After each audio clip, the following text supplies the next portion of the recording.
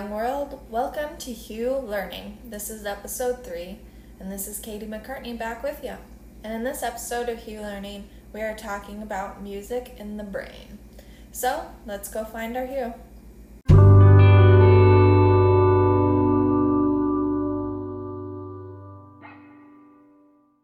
Let's talk about neuroplasticity. This is the change in neural pathways and synapses that occurs due to certain factors like behavior, environment, or neural processes. During such changes, the brain engages in synaptic pruning, deleting the neural connections that are no longer necessary or useful, and strengthening the necessary ones. So that's a nice definition and all, but what does that mean in layman's terms? Picture the brain. Picture that basic shape of the brain and the weeble wobbles of the brain's digestion cords. That's kind of what I think about, what I see them as in my head. So you have the brain, the weeble wobbles, you have the space of the in-between filled with mucousy stuff. Think of this as gray matter. This space and stuff is full of little neural connections like telephone wires in our brain, sending messages from one side of the city to the other, or one side of the brain to the other, however you want to think about it. So it's creating new connections like Wi-Fi. You're advancing to the 21st century. Hey, hey, hey. Your brain is adapting through life's changes. It can be small habitual changes, or it could be to like people living without half of their brain. There are stories out there, and they're crazy.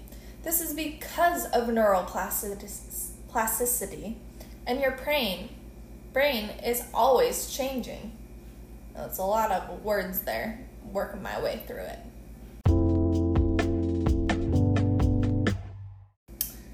You're probably thinking, great, Katie, what's all that so well-explained science stuff have to do with music?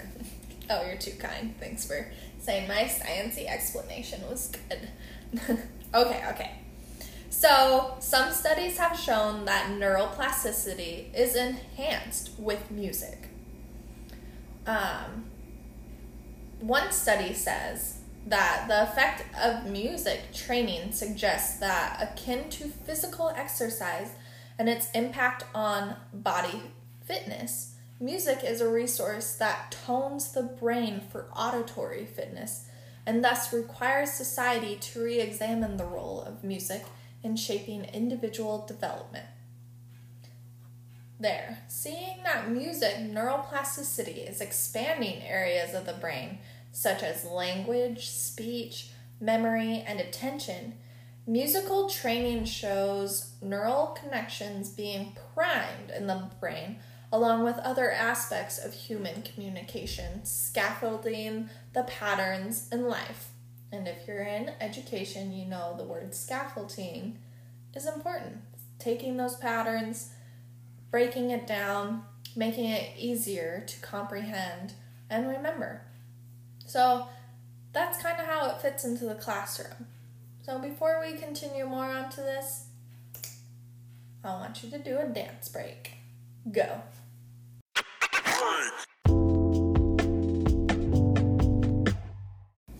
Hope you had a nice little dance party. So, arts for my whole life has been on the brink of being cut.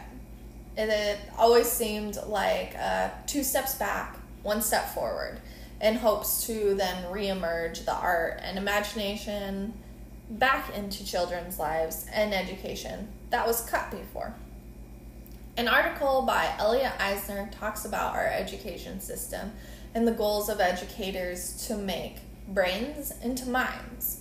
That's what we are as educators here for, making brains into minds. We are the tool, and so is our curriculum. How we teach it has an effect on how students learn to think and what they are able to think about. Our imaginative potential possesses the role in determining what's important. Dance, music, and visual arts are languages through which both meaning and mind are promoted. The arts help us secure experiences that are valued intrinsically. So there are a lot of subjects out there that haven't been thought about artistically. Think of science, technology, engineering, and math. They're not really thought about artistically these days. And if any form of art is a hobby of yours, you might be able to see the value art has in life. For me, it's relaxing, fun, expressive, and it's an aesthetic of what I try to incorporate in those mundane day-to-day things, especially when it comes to education and learning and all of that stuff. I use that to help me and just enhance that learning process. And right now there's a push to bring those qualities into science, technology, engineering, and math, or STEM, that many know it to be called. It's taking STEM and putting art right into the middle of it, creating STEAM. I mean, you look at all the greats and geniuses in history, all of them had art in their lives. Einstein himself was a passionate violinist.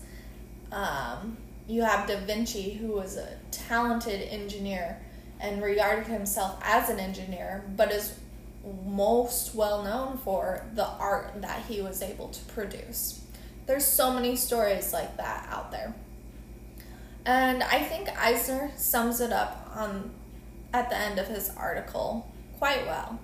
He says, "After all, one of the highest compliments one can pay is to call someone an artist within their own field, whether it's language arts, mathematics, science, history, or social studies. Given the value we accord artistry in our work, we might even say that the major goal of education is the preparation of artists, people who can think artistically about what they do. Preparations of artists, people who can think artistically about that. That's beautiful. Who can use their imagination, who can experience their work as it unfolds, who can exploit the unexpected, and who can make judgments about its directions on the basis of feelings as well as rule. That would not be an outrageous goal for education." And I think he has a fair point. I plan to incorporate art as much as possible in my classroom, thinking outside of the box. That's keeping me on my toes and my students on their toes. And I hope that I can add music to that someday too. Have a drum in the corner, or just so many different things out there and so many different resources for us to use, that I think it needs to be incorporated more and more into our general school system.